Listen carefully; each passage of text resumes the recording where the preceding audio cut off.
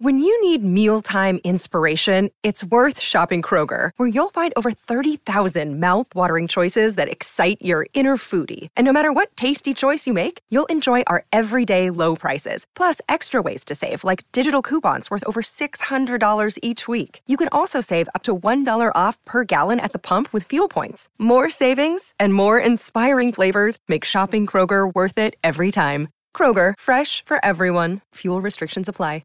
Besides the screen you spent most of your time staring at this week, chances are you were also captivated by a big screen video installation. From billboards to scoreboards, we inform and entertain audiences with our big screen solutions. Visit bigscreenvideo.com.au to see how BSV can bring your space to life. Welcome to the 2021 AFL Premiership season on AFL Nation. Sunday afternoon of football ahead of us in the scramble of claiming a top 8 spot and, of course, where the teams will land at the end of the home and away season, with a few permutations and equations certainly on the table. Our watch here on AFL Nation will focus on Essendon's quest to be part of the September action, and who would have thought that the neutral venue of GMHBA Stadium in Geelong against the Gold Coast, whose home game it is where it all comes down to. For the Gold Coast Suns, it's about finishing the season strong. And today, certainly an opportunity against a team who is still a work in progress. Good afternoon, everybody. Hello and welcome to our AFL Nation pre-game show for the Beaumont Tiles Trade Club. We've got a big afternoon ahead of us. Melbourne and Hawthorn, Melbourne and Adelaide, I should say, doing battle at the MCG. And later on, the Derby, Fremantle up against the West Coast Eagles. Brett Phillips leading the team today. Jordan Canellis alongside me in commentary. Geordie, good to see you. And who would have thought, hey, round 22... in Geelong, the Gold Coast, playing a home game. It may never, ever happen again, but it's just the times we're in. I know. Good afternoon, BP. This is, it's strange, isn't it? Penultimate round of the season. There's a lot on the line. Essendon have to win this game, and they've got to travel away to the Gold Coast in Geelong to play this game and get themselves into the finals. I'm looking forward to this match. The Gold Coast Suns, you look at their team on paper, there's a lot of players who aren't in the team who would be in their best 22. But having said that, the last few weeks, they've notched a couple of wins here and there. They've pinched a few from where you wouldn't expect them to. So they have been able to provide the unexpected. So maybe if we get something like that today, it'd be a great showing for the neutral fan, not so much for Essendon fans who are hoping to get into the 8 because that's what's on the line for them. Yeah, no doubt. We'll go through a few of the equations that are ahead of us this afternoon, what it means for round 23 as well. And great to have Campbell Brown, 205 games across his career, 159 of those for the Hawks, 2008 Premiership star. He did go to the Gold Coast for 46 games across 3 seasons and All-Australian. Great to have you on board, Brownie. BP, Geordie, yeah, looking forward to this game. It should be exciting. It should be pretty free-flowing and high-scoring. And you're not quite sure going week to week as to what both these sides are going to produce. But fingers crossed it's a nice game. And nothing is more unusual in the times we live in than Gold Coast and GWS playing in Mars Stadium in Ballarat only about 5 weeks ago, round 17. Yep. That takes the cake, but certainly this game up in Geelong is another really weird fixturing. We'll have a chat to John Haynes, the GM of footy at the Gold Coast, I think, and he'll fill us in with some of the detail of why they haven't been able to go back to the Gold Coast. But a lot of it was really to do with the week after and what that would have meant for the Gold Coast, who are scheduled to play Sydney in the last round, which was going to be at the SCG and likely is going to be in Melbourne, might be at Geelong again. So a lot of uncertainty there has meant the Gold Coast has stayed. And I thought, Brandy, if you think of the long term for the Gold Coast, right now, for where they are as a footy club, this doesn't hurt them to be maybe another week on the road as a young group. Go to a ground like Geelong where it's so hard to win. I mean, all these are little ticks that might, in the long run, help the Gold Coast as a footy club. Yeah, absolutely. I mean, some sides, we've seen GWS, since they've been on the road for a little while, really unite, come together and have been playing their best football. So there's certainly something to be said about sides that travel and you're in each other's pocket 24 hours a day, but you do build some real mateship and resolve when your back's against the wall and you can't get back in to your state to play on the comforts of your home ground. No doubt. So Jack Bowes back in today. Geordie was the Medi-sub last week. Brandon Ellis, unfortunately, out injured again. And the big inclusion for the Bombers, Andrew McGraw. We've been waiting for him for seems like an eternity. Hasn't played since the start of the year. Dyson Heppel is back. And, of course, Perkins was the Medi-sub last week into the 22. Nick Cox, a bit disappointed the big gazelle has been omitted. I've enjoyed his season. McDonald Tipungwuti has been managed, and Marty Gleeson hasn't been able to get a regular start all year. Yeah, no, just managements and omissions today for Essendon. So no injuries on those fronts. So McDonald Tipungwuti managed. Cox has just been omitted down to the emergencies. But yeah, Andy McGrath comes in. So this is, I would say, would this be one of the first times or one of the very few times this season that we would have seen the four of that midfield together, Merritt, Parrish, Shield and McGrath in the same team? No doubt. So this will be interesting to see how the combination works, and it's timed itself quite nicely that they can do this 2 weeks before finals, providing they make it, but it's going to give them a nice little run in. Not too many out, is there, Brownie? I mean, Langford out. Caldwell is going to be part of their future, but obviously he's had the injuries this year. Harrison Jones has shown enough that long-term he'll be a factor in the 22. The two question marks that are interesting at the moment, Zaharakis and Michael Hurley, who we haven't seen Michael Hurley play all year, and Zaharakis has tried to get back, but just seems a shadow of what he was, David Zaharakis. So I think he's coming up to around sort of contract negotiation time and where his future stands. Yeah, the games he has played as well has been as the Medi-sub, hasn't he? So he hasn't got a lot of continuity in game time in his legs. When he has gone back to VFL level, he's contributed really well. He's a class above that level, but just hasn't been able to cement his spot. So, yeah, I think Father Time sort of knocking on the door there for a few of those players. And the other one's Cale Hooker, who's been left out at the back end of the season. Yeah, he has. Another guy who's had a pretty good year if you look at purely numbers. You know, he's hit the scoreboard, and when he has kicked multiple goals, Essendon have won games of footy. But you sort of have to have one eye on the future, don't you, with this young side, and they've introduced plenty of really good young talent. Nick Cox has played 20 games this year, just outstanding for that young man on the wing. So big decisions to be made at all footy clubs towards the back end of this year about some of their veterans, some of their stars' futures. For Essendon, the areas are the key positions, isn't it? Everywhere else in between, they've seemed to have got a good mix, but it's just not to say there's a problem here, but they just would probably like a little bit more depth in key defence and key forward. They've got a couple of names coming through. Peter Wright kicking 7 goals last week, showed great signs, obviously. That's what they want from him and more of it. Harrison Jones in the forward line. And then key defence, it's been a little bit of a mishmash down there. So I wouldn't be surprised, and I think it's worthwhile, Essendon targeting key positions at either end in the upcoming drafts. Yeah, no doubt. I'm a huge fan of Sam Wiedemann. He can't get a regular game at Melbourne.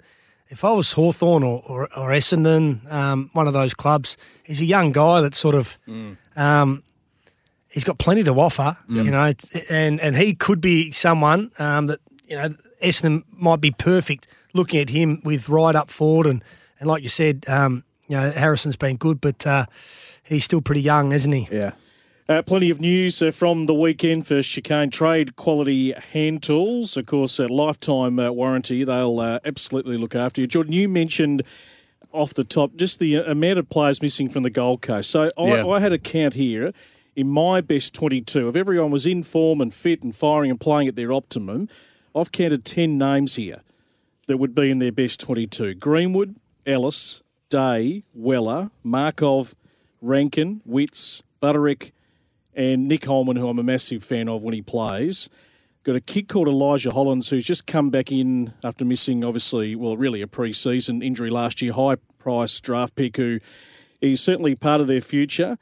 Homsch has been sort of back up for a little while now. Rory Thompson, Brownie, we haven't seen for an absolute eternity. Yep. Jared Harbrow's days certainly numbered. He was pushed out of the senior team in the early part of the year. And really the disappointment around Atkins and Brodie is as two that haven't delivered. Flanders is one who, you know, whether long-term he's going to be in the 22, he's shown some really good signs, and Caleb Graham, you feel, is one that would be shoved out when the best are available. So if they could just get a good run at it, the Gold Coast, I've never felt they've had a good run at it.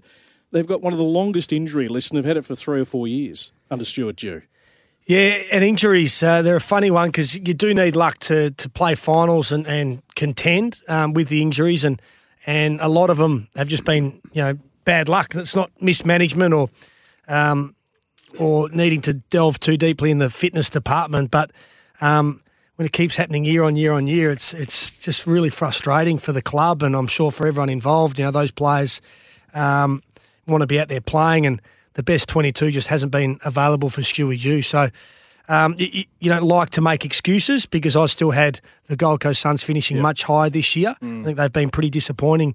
Just in terms of their inconsistency, I don't like seeing sides winning one week and then losing by 98 points the next week. You know, the gap between their best and worst has to get better. We've seen it with North Melbourne from the start of the year when they lost on Good Friday by 100 points. And you thought, where's the season going to go? They have progressively got better and better and better and have been so competitive through the back half of the year. That's the one area, and when we have a chat to John Haynes, it's probably an area that would be good to talk to him about. Just, it's not inconsistency necessarily of effort, but with a young group and a lot of ins and outs each week, the gap between their best and their worst is too much at AFL level. Does it feel like lack of development? I think lack of development's been something that has really cursed the Gold Coast Suns right from the very, very start. There hasn't, well, when I was there, and that's a long time ago now, there wasn't a great development program. They certainly tried to implement that in the past, but with the VFL sort of going in and out of lockdowns and you know, Suns VFL side not being able to play for weeks here and there, there's no doubt that it impacts the development of the young guys. We'll talk to John Haynes shortly. I'll talk about Jacob Townsend later on. I reckon the way you played, you'd have to be a fan of this guy. Oh, yeah, I love him. The game last week. What an intriguing career that he's had. 60-odd games, 4 clubs, a premiership, and here he is, steps up last week and just laid a couple of ferocious tackles. Goes in the ruck for a stint. Kicks a couple of goals. I mean, he's a guy I feel like the Gold Coast need. Absolutely. Yeah, he's got presence, doesn't he? And it's probably an area where, you know, you've never questioned the Gold Coast leaders' hardness. Like Swallow and guys like that are really hard and tough. Yep. But Townsend, he's got a bit of nastiness in him as well. You know, when he's around, he'll crash packs and he plays to really hurt, you know, and that's a good presence to have. And yeah, he's a premiership player. And it's fascinating. He contributed as much as anyone in the 3 or 4 weeks leading up to the finals and then through the finals. He had 27 kicks and he kicked 20 goals or something in that period of time. It was something ridiculous, you know. So good on him. Yeah, he set shot goal kicking was fabulous for Richmond in winning their first premiership. Around the grounds for Chemist Warehouse, great savings every day. We're just underway. Sun-drenched MCG. Melbourne, the hot favourites, Jordan, this afternoon against the Crows. Absolutely, yeah. Just on your point earlier about the amount of players missing for Gold Coast, what it does do, though, is it helps the other players, the next brigade, to get some AFL minutes and AFL games under their belt. So of the guys who wouldn't be in the best 22 who are now, there's a couple of semi-regulars in there like McPherson and Fiorini, but we've seen more of Josh Corbett this year, who's their second highest scorer. Well, he's one of the first magnets, in all honesty. He's one of the first magnets I'd have up. Josh Corbett. Just about. I think so. Well, he's a great mark. He's a good set shot. He competes. Yeah. I just can't believe he played more footy, to be honest. That's the point. I mean, is he might not have had the opportunity had Sam Day not been injured, but here he is. He's taken his opportunity, and now because of that, Gold Coast are able to build depth. Now, the quality of that depth is questionable because of where they are on the ladder, but they are building that depth now. No doubt. Little shout out for Flight Centre. Win big with Flight Centre. 5 years of holidays big. Where will you go? I'll go anywhere, quite frankly. For your chance to win, head to flightcentre.com.au/win. And this Essendon game today brought to you by Liberty. Free thinking home, car, business and personal loans. Adelaide with the opening score. 1 behind. Melbourne yet to score at the MCG. We're building up to the Gold Coast and the Bombers, and we'll go inside the Gold Coast camp next on AFL Nation. You're listening to AFL Nation for the Beaumont Tiles Trade Club. You're listening to AFL Nation for the Beaumont Tiles Trade Club. You certainly are. Great to have your company on this Sunday afternoon, GMHBA Stadium. It is the Gold Coast up against the Bombers, of course, our pre-game show for the Beaumont Tiles Trade Club. Brett Phillips, Jordan Canellis and Campbell Brown, of course, the Hawks premiership player with us today. We're going to go inside the Gold Coast camp and have a chat to John Haynes, the Gold Coast General Manager of football. John, great to have you on AFL Nation. Appreciate your time. Good afternoon, guys. Thanks for having me on. Glorious day in Melbourne, Victoria. Is it stretching down the highway to Geelong as well? Yeah, no, it's a beautiful clear day down there. Down here, sorry. It's the wind's quite strong, but beautiful clear day, and we're looking forward to getting into it. John, can you just take us, I suppose, into the final call that this game was going to be played at Geelong? Because I think it was until about Thursday of this week where there was still some uncertainty, and then what was going to happen post the game and how the next week was going to look. Can you just fill in a few gaps for us as to the reason the team didn't get to go home and play at Metricon for the last time this year? Yeah, sure. In summary, the level of uncertainty in terms of what it looked like for us getting back to Queensland was the key consideration. Obviously, from a preparation point of view, the game previous to this, in terms of our departure from the Gold Coast, was extremely rapid, and that uncertainty from a preparation point of view isn't ideal. So, as it got later in the week, and there was still some questions to be answered as to what it looked like in terms of restrictions and living conditions and all those sort of things, we felt from a player's perspective it was best to take the AFL's advice and go with the game down here. Was there much of a discussion, John, or was it more sort of one-sided getting that advice from the AFL? No, it was very much an ongoing discussion over a period of days. Like, our strong preference clearly would be to play our home games at home. So we really wanted to make sure we explored all the various options that could look like. But in the end, it made sense to stay here.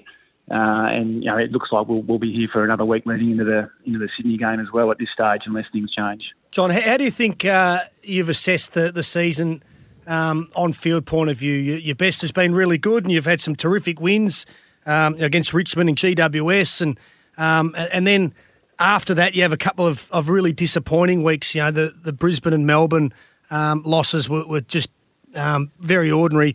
How do you think the season has gone in 2021? Yeah, well, as with all these things, we try to take a pretty measured and balanced approach to it. But I think your assessment's right in the sense that there's been some inconsistencies in performance, and we've been pretty public both and internally as well around how do we actually mitigate those inconsistencies and draw a better line between our best and our worst. And we feel across the course of the season, the balance of the season, we've been able to get to a point where we're seeing some real improvement from a preparation perspective in terms of the consistency of the players, and that's starting to transfer into performance. And notwithstanding that, as you alluded to, the game against the second half of the Brisbane game and the Melbourne game just weren't acceptable. But there's also been enough to get excited about, and enough to build the belief within the group that the improvement's there in terms of particularly the second half of the year, where when we turned the corner after the bye with 10 games to go, I think 8 out of the 10 were against teams in the top 8, or at least contending to be in the 8, and we've been able to have some really strong performances against a number of those teams. And we're looking forward to finishing the season off against Essendon this week and Sydney next week, who are teams that are either in the 8 or looking to jump in the 8. From a development point of view, how frustrating has it been logistically with the VFL sort of being chopping and changing week to week, and you started a game a fortnight ago and you got about 7 or 8 minutes into the first quarter, it got called off, and things like that when you're trying to develop confidence and game time into some of your young players? Has it been pretty tough to manage? Yeah, it's a great point. We're really excited at the start of the year with the adjustment to the competition that turned in with VFL, and for our players to play consistently against AFL quality opposition most weeks. So that was something that we're really looking forward to. And you're right, there has been some inconsistency throughout the year in terms of the competition itself. I think one thing we noticed last year was a really strong level of cooperation between the AFL clubs in terms of formulating practice games, and we've been able to see that again this year. And even this morning, our guys played a game against Sydney with a combined Essendon team. So they're still playing against good AFL quality opposition. It's certainly not under the VFL banner in that particular sense, but there's been opportunities for our players to continue to develop. But I think the move to that type of competition, certainly for the clubs in the northern states, was a great step forward. And we hope that as we get on top of COVID, we get to see the benefits of that in the coming years. John, everyone talks about Touk Miller. I mean, his numbers once again this year. I mean, he's just accumulating. He's averaging, nearly 32 disposals, 7 tackles. He's the link. He's the on-field general in a lot of ways. You've had 5 players announced in the 22 and under squad this week: Charlie Ballard, Powell, Lukosius, King and Anderson. Who have you seen the most growth in? Is there maybe some players we wouldn't even maybe register in that regard as becoming real young leaders of the club, the things that we don't get to see inside the 4 walls on a week-to-week basis? Because that's what obviously you need to become a better footy club, is these players really standing up and taking their leadership to the next level, I'd imagine. No, that's right. No, I think that's been a deliberate part of our strategy over the past 3 years. When we reset the club and the organisation, was to get a group of players from consecutive drafts and build that connection and relationship between them, and actually have them, spend the next 8 to 10 years together. And those 5 that you mentioned are certainly part of that group. I think the growth that we've seen in someone like a Will Powell, who was from Western Australia and is now he'd be in the top 3 or 4 of our best and fairest, I have no doubt. And he's had a year where he's really jumped up. I think Jeremy Sharp's a really good example. When we were talking about the VFL before, the VFL games that we were able to play in that middle block of the year, Jeremy had half a dozen to 7 games in a row there where he was playing really consistent football and was actually able to develop his craft against good opposition week to week. And then when he came into the AFL team, he's performed really well and earned himself a Rising Star award as well. So he's someone else that, as a 19-year-old in his second year that we think is going to have a really long career with the club. But I think across the board we've been pleased from a development perspective, all those guys that you've alluded to, but then at the top end as well, Tukey and Dave Swallow and these sort of guys, Sam Collins, our more experienced players are showing great improvement as well. Tuke Miller, you mentioned his ascension this year has been remarkable. He's elevated himself to be probably one of the competition's elite, to be fair. What have you noticed? Has there been one quality in him that he's been able to switch at the start of this season to take him to that next level? It probably hasn't been a switch, but it's certainly been an accumulation of a lot of hard work over a number of years, and that's then tipped over into how he performs. But I think one of the key things from Tuke's perspective, and something that all our young players seek Tuke out for, is the level of time and dedication that he puts into his preparation. And that covers all aspects of his game. But he's as good a preparer as I've seen in my time in the game. He's absolutely elite. And again, for an emerging group to be able to have a role model like Tuke, right next door to him to learn from day to day is unbelievable for our group. And what we're seeing now from a performance point of view is that preparation is tipping over in the consistent performance week to week. And Tuke goes in every game now, and he quite openly talks to the players about this, knowing that he's going to play well off the back of his preparation, and that's a great headspace to be in. John, a player I love watching at his absolute best is Isaac Rankin. Just looked like he lost a little bit of confidence over the last probably 5 or 6 weeks before he got left out of the side. What does he need to work on to take his game to the next level? Yeah, you're right, Ken. He's incredibly exciting, and I think the confidence aspect that you alluded to there is correct. He's someone that who's getting the best opposition defender every week, and we know from speaking to other teams that they're putting an enormous amount of time into him.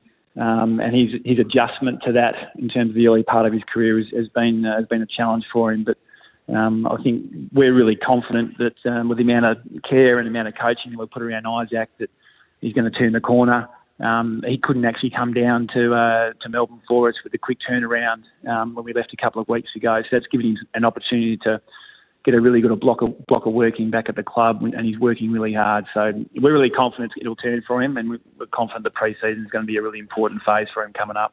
John Haynes, the General Manager of Football at the Gold Coast, is with us here on AFL Nation as we build up to the game against Essendon this afternoon. Now, Brandy and I were talking about a player that Brandy played with the inaugural year of the Gold Coast in Jared Harbrow, John, and I wondered whether we were discussing off air whether there's an opportunity for him to have a farewell game. He hasn't obviously played for a long time in the early part of the year, and obviously we don't expect him to be at the Gold Coast next year. Can I just ask where that sort of sits?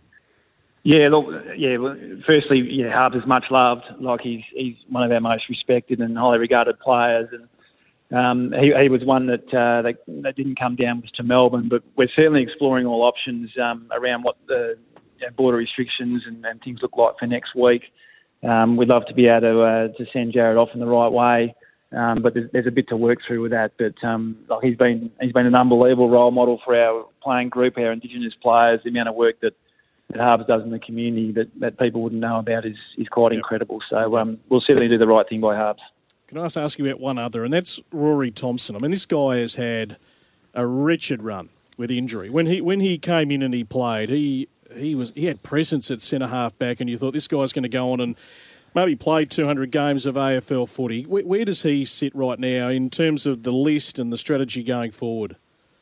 Yeah, he's really important. We were only talking about this a little bit earlier on the way down. That if we look at gaps in our list, if you like, that we're looking to fill over the coming trade period in the short term, one would be someone to help Ben King out forward of the footy, and then and obviously someone to help Sam Collins out down back. But Rory's there, like he's the exact player that we need. He's obviously coming off 2 knee reconstructions that he's had in the past couple of years. He's back in Gold Coast at the moment, working really hard with the rehab group. We've obviously got a couple of other guys in that who've had similar injuries to what Rory's had. He's had a really good block of work the last month, so he's going into the off-season in a really good spot, and he'll come back in. He'll be able to implement his full off-season running program, which is a really good sign, and be able to do that with the rest of the players as well. So the plan is, and our hope is that he has a uninterrupted off-season and pre-season, and that he's ready to go early next year. He's certainly, from a timing point of view, he's ready to go. It's just a matter of will his body allow him to do it. Fingers crossed. That is the $1 million question at the end there. John, really appreciate your time. Good luck. We hope for a great contest this afternoon. Pleasure, guys. Thank you. John Haynes, General Manager of Football at the Gold Coast, around the grounds for Chemist Warehouse. Great savings every day. Melbourne 2-1-13. Adelaide had the 7 scoring shots already. 1-6-12. I haven't factored them into the equation of losing today. I've done a few equations, Geordie, but I've got Melbourne with the double tick. But who knows? This is a round where everything just gets thrown out the window. That'd be the biggest upset. I would too. Rory win. Thompson hasn't played since round 19, 2018, which I was shocked by. That's 3 full seasons. Yeah. I thought he'd at least played in 2019, but he's been a huge loss. Well, he was terrific. How many games? I haven't got it in front of me. 103, I think he's played in total. Okay. He's missed about 103? Yeah, just about. Yeah, so another guy that we spoke about the Suns' injury list. Just been decimated, especially with some of their big men. Would he slot straight in with Collins and Ballard? Well, he's 30 years of age now, coming off 3 years of missed football. The game sort of has evolved a fair bit, but one thing that he's very good at is winning one-on-one contests. It'd just be the closing down speed, as he lost much leg speed with his knee injuries, but certainly at his best, he's a very capable centre-half back or full-back if you need him on the last line. Lowe's Local Achiever. For Lowe's, the local petroleum people, speaking of, Gold Coast being a former Gold Coaster, Peter Wright up against his former club today. How good was he last week? I did that game against Carlton. His kicking was just superb. Career high 7. His junior club was Moonee Valley. Also had the likes of Luke Ryan, Riley O'Brien, Lyndon Dunn, drafted from that particular club. So trying to back it up again today, Peter Wright. That's what the Bombers, they need him to come on. We talked about the uncertainty of Hooker going forward, just their front half in general, to complement this magnificent midfield. Yeah, he had to inherit the number 30 jumper when he first got to the Gold Coast, which was probably not a great thing for him. But I read a really interesting article during the week, just Peter saying that he never really felt like the Gold Coast Suns gave him the confidence that he had at Essendon. And the minute he walked through the door at Essendon, he felt wanted, he felt like he belonged. And that's a really big thing for a footballer. If you're just lacking a bit of confidence, you don't really believe that the coach and the match committee, rate you and fully support you, and you're in and out of the side a bit, you're not going to play your best footy. So he's I went back and had a look at the stats, and he sort of burst on the scene a little bit. In his 13th game of football, he kicked 5 goals against the Lions in round 16. Yep. And last week, his 7 was his biggest bag since. So it's been a while since he's really been at the top of his game. But that's the best game he's ever played. 6 of those goals came from set shots, and he was the difference because they only had 39 inside 50s last week against the Doggies. Yeah. Yep. I had to go back and double-check that because 39 inside 50s, not many, conceded 60, so they were minus 21 in inside 50s, yet they come away with a win. They were super efficient going forward, and that had to do with Peter Wright. It's funny because even though he was in and out and he wasn't really consistently in that Gold Coast team, I think a lot of the people who drafted him at the Gold Coast really rated him highly. Like, he was extremely highly rated, and sort of no wonder why Essendon went and chased after him, because they know what he's capable of, even if the footy world hasn't really seen it properly yet, but we're starting to see it now, and hopefully it comes more consistently for him next year and beyond. But that's one area that the Suns have got to do better because they've lost players that felt like they didn't have the confidence from the match committee. Jared Lyons walked out the door and, he's a star. Archie, who also is playing some really good footy up in Brisbane's another guy that they had. They've had these guys at the club and for whatever reason haven't been able to extract the best out of them, and they've been happy for them to go, only for them to go to other clubs and be quite dominant. And that's not just this year, last year. It's been happening now for a little bit of time. So it's something that the Gold Coast, for whatever reason, they're not extracting the best out of their players because of the group or the culture they have up there. Well, hoping to extract the best out of themselves today, the Gold Coast, trying to finish the season strong. This Essendon game brought to you by Liberty, free thinking home, car, business and personal loans. Will continue our build-up next on AFL Nation. You're listening to AFL Nation for the Beaumont Tiles Trade Club. Building up to the Gold Coast and Essendon, our game for broadcast coming up this afternoon. Brett Phillips, Jordan Canellis and also Campbell Brown. Around the grounds we go for Chemist Warehouse. Great savings every day. Beautiful day at the MCG. Opening quarter, a couple of minutes still to play there. Melbourne 2-3-15. Adelaide 1-6-12. So we'll keep a close eye on that. The Derby, plenty at stake with that this afternoon. But a bit to reflect back on, Jordan. An extraordinary round of football that we've seen so far. Of course, the Hawks beating the Bulldogs. Geelong, a real scare against the Saints. I know you did that game yesterday. Port Adelaide with an onslaught from midway through the second quarter onwards. Yep. Incredible how that game just turned after Carlton were quite impressive early. 95 points. And Brisbane just put Collingwood to the sword to the tune of 85 last night. And Sydney sort of did what they had to do last night without being brilliant. I did that game. Their start was better. That's where they've been pretty poor the last month. 5-2 start laid the foundation. The Kangaroos charged home. We've made a lot of comments. I think everyone is in unison across the footy media industry that they're certainly not the worst team going around, not the worst bottom team. We've seen plenty over the years who have been hardly competitive. We can't say that about North Melbourne. But what have you taken away from a big Saturday? A lot of teams got scares. So Sydney got the scare, Geelong got a scare, and the Bulldogs lost. So these teams in the top 8 are losing matches at times that are very, obviously not doesn't bode well heading into finals. You don't want to be losing these games or conceding scores in these games right before finals. Is it a case of the teams maybe just taking the foot off a week out just to preserve some numbers and preserve some players? It might be, but it's maybe a little too risky to do that this close to the finals. You'd probably want to do that, a month before today. So to do this at this stage of the season, I mean, the biggest upset yesterday was the Dogs losing. So that's, top spot was on the line. They're the premiership favourite at the moment, and to go down like that and to barely put a score on the board. I mean, 37. That's as low as they would have scored in the last 3 years, let alone this year alone. So that's I don't know how much of a concern. It has to be a concern for the Western Bulldogs and their fans. The question is, Brownie, who's in the best nick and who's going to be in the best nick over the next month or so? Because if you pull apart everyone, you can pull apart Geelong now. Yep. Tom Stewart, done. And Melbourne, Hawkins could be out next week. Exactly. Melbourne, can they get it done in their forward half of the ground? Their midfield's fine. The Dogs with their Bruce, how do they restructure? Can it be as effective? Port Adelaide, we've still got the juries out. They've beaten all the teams. They've belted teams below them this year. Can they do it in September?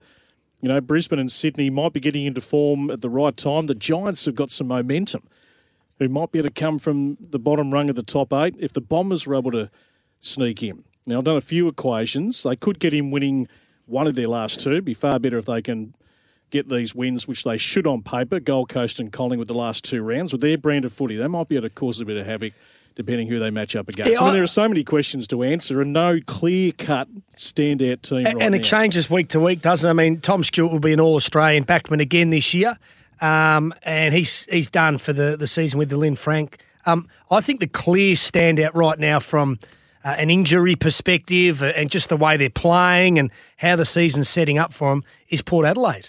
I think my query on them for the last 3 years has been they've been too reliant on Charlie Dixon.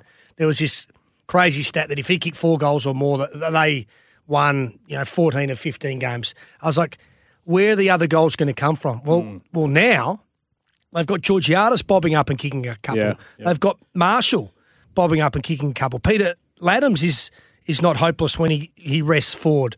Fantasia is back and fit and his hammies are holding up and things like that. So their back line, I think, is really sound. It's probably a little bit underrated. You know, Ryan Burton's been there a couple of years now. Alir is having a terrific season. For Cleary, McKenzie, it seems to be the spot Yep. that they might be competing for. Yep. So and you know, Trent's, when he's been playing, has done some good jobs on bigger boys. They finished on top of the ladder last year and only lost to Richmond by under a goal. And you could argue it was a very dubious, deliberate out of bounds in that preliminary final. So they've been thereabouts. They've had their question marks. Their midfield's good. They've got Rosie, they've got Dersma, they've got Butters. They're all back, the young brigade. I think that, you know, right now, I'd be more than content if I was Ken Hinkley leading into the finals. Yeah, everything's just come together at the right time, hasn't it? With all those young guys coming back from injury that they had for quite a while in the middle of the season. They've put their best team back out on the park. Fantasia's back as well after his injuries through the season. He's almost one of the most important ones because just as they were having... just a wobble, you would say, in their small forward department with Robbie Gray. Just, he's dropping back a little bit in his overall output in a match now that he's aging. Rosie was, I don't know if he was questioning his own ability in the middle of the season, just had a bit of lack of confidence. So Fantasia coming back now, he's the one that feels like, along with Charlie Dixon and the other big forwards, he's the other X-factor player, and then that lifts everyone else. So then Rosie does come back and play in good form. Robbie Gray, whatever he does, feels like it's more damaging. So it's all those pieces coming together, and it's that sort of overall, a rising tide lifts all boats. So one player does one thing, and the rest of the team lifts with it. Correct. Yeah, Drew's been fantastic, so they've added some depth there as well. I think Carl Amon's had probably a career best season. So, they're building depth. They've got some class. They've got some grunt, and of all the sides, and I haven't had them on top for the whole year. I think everyone, Geelong and Brisbane, and we've juggled, just the last couple of weeks, I really like them. Do they have the killer edge if they were to face Geelong in a prelim? Well, they should, considering what happened last year, and they missed out on a great opportunity, in a close game. That should have just been burning in their guts. So they've been there and thereabouts and building towards something for Kenny Hinkley for a while, and there's no excuses. So for whatever it's worth, and everyone will do their own maths and permutations, but if everything goes the way I think it will, we'll have Geelong, Port Adelaide first week of the finals, Melbourne and the Dogs, Brisbane v Essendon, Sydney v GWS. We do need to get a break in, so I might come back and explain that. Okay. Jordan, that's the simple look there. Obviously lots of results are going to go a certain way. I was just thinking, though, for the Melbourne supporters, Brownie, 1964. They'll be spewing. Won't they? Imagine there's no crowds for the first week of finals or the grand final. It's going to be in Perth and you can't go. Well, do you know what? The real dedicated ones will do the 2 weeks quarantine in Perth if it gets to that. That'll be a test of how dedicated you are as a Melbourne supporter. Dan says you're not going. Smirk McGowan says you're not coming in. We'll take a break. Plenty more to come on AFL Nation. You're listening to AFL Nation for the Beaumont Tiles Trade Club. Building up to the Gold Coast and Essendon this afternoon from GMHBA Stadium. It's great to have your company. Brett Phillips, Jordan Canellis and Campbell Brown, of course. Both teams very shortly will be getting into their warm-ups for Ream. Install a Ream, Australia's favourite in hot water. We'll confirm the subs shortly for this game this afternoon. And, of course, the ins, Jack Bowes back into the 22. Medi-sub last week. Brandon Ellis out injured. McGrath, Heppel and Perkins in for Cox, McDonald, Tip and Woody, and also Marty Gleeson. So, having a look at what is ahead of us, I had a tick for Melbourne, 3-4-22, Adelaide 1-6-12. So I think the Demons should be able to get the job done. On the proviso that the Bombers beat the Gold Coast and West Coast, we're going to give them sort of one last chance, Branny, today to get their act together against the Fremantle Dockers. So into round 23, you've got Melbourne back on top as far as I'm concerned by the end of today, 66. Geelong 64, Port 64, the Bulldogs on 60, Brisbane and Sydney on 56. West Coast win would take them to 44, GWS on 42 points. The Bombers would be on 40, Richmond 36 and Kilda 36, and the Dockers on 36 if all the games go accordingly. The end of round 23. So if we look at next week, I'm giving Geelong the nod against Melbourne down at GMHBA. I'm giving the Bulldogs the nod at Marvel against Port Adelaide. Yep. Brisbane the nod against West Coast at the Gabba. Sydney to beat the Gold Coast, wherever that may be, likely going to be in Melbourne. And GWS to beat Carlton at Marvel Stadium. So the ladder after round 23 would be Geelong 68, Melbourne 66, Bulldogs 64, Port 64, so separated by a percentage. That Port Adelaide Bulldogs game, massive, which we're hearing is likely going to be Friday night. Brisbane and Sydney on 60, Giants to finish 7th on 46, and the Bombers to squeeze in to the 8 on 44 percentage ahead of West Coast, if all goes to that script. Yeah, it's fascinating, isn't it? A couple of cracking games next week to sort that all out. Yeah, Top the Friday night game would be big, wouldn't it? Yeah. And percentage playing a part. Every single goal will be crucial, won't it? It'd be great if we could go back to the old days of playing them all at the same time. It'll never happen ever again, but it used to happen. Yeah. When everyone had a ground, you'd be looking up A and B, C and D on the scoreboard. Famously, when Melbourne got back into the finals, 87, we're playing the Bulldogs at the Whitten Oval, the Western Oval it was called then. Robbie Flower was trying to play a final for the first time in his career. It was his final year. Geelong were playing Hawthorn down the road. I think Dunstall put Hawthorn in front late, which is the result Melbourne needed. Melbourne needed to beat the Dogs. They did it by 15. Melbourne get in, and you got people in the outer at the Whitten Oval with the old transistor radio, keeping an eye on what's happening at Geelong. It was brilliant stuff. Be great if we could bring a bit of that back in, I reckon. I'd love to have that back. So you're saying, West Coast finished 9th for you? Yes. Okay, so they win today and lose next week. Yep. Okay, I see that. Reckon Fremantle can upset, just as a side note, reckon Fremantle can do the upset today? Well, what happens if they do then, BP? Where does that place them in the race for the 8, the Dockers? How much time have I got here? We're a bit cramped for time. In that case, Geordie, as I go to my trusty notes here, Fremantle did get the win today. So into round 23, it'd be St Kilda next week. Freo up to 40 points along with West Coast, and the Bombers would drop back to 36. But the Bombers played Collingwood in the last round. So I've got the Bombers still sneaking in. Okay. So you'd have Essendon, West Coast, Fremantle, and St Kilda. Saints play Fremantle next week. Yep, St Kilda to beat Freo at Marvel. Yep. So you'd have Essendon, West Coast, Fremantle, St Kilda all finishing on 40 points with the Bombers having the best percentage. Okay, that'd be a fun outcome. And then it does come down to the percentage battle. That was like the situation a couple of years ago, 2018, when Melbourne Adelaide, I think it was, battling it out in that last round, and then the percentage played the part with West Coast in there too. So, I think. Do you reckon whoever finishes 7th and 8th will have an impact in the final? So you had Giants and Essendon finishing 7th and 8th. Can they make a splash in the eliminations? Well, you'd argue now, and I'm Brandy weighing please, but you'd argue now that Brisbane are just starting to find a bit of form. If the Bombers snuck in, Brisbane-Essendon it becomes a really interesting game. If the Bombers could really get all their game together, Sydney and the Giants... the Giants would almost back themselves in the way they've been playing the last few weeks. No doubt. Yeah, that 8th spot's it's going to be fascinating. My gut feel is that whoever finishes 8th, they're not going to impact the finals too much. They'll be in and then they'll be back out the next week.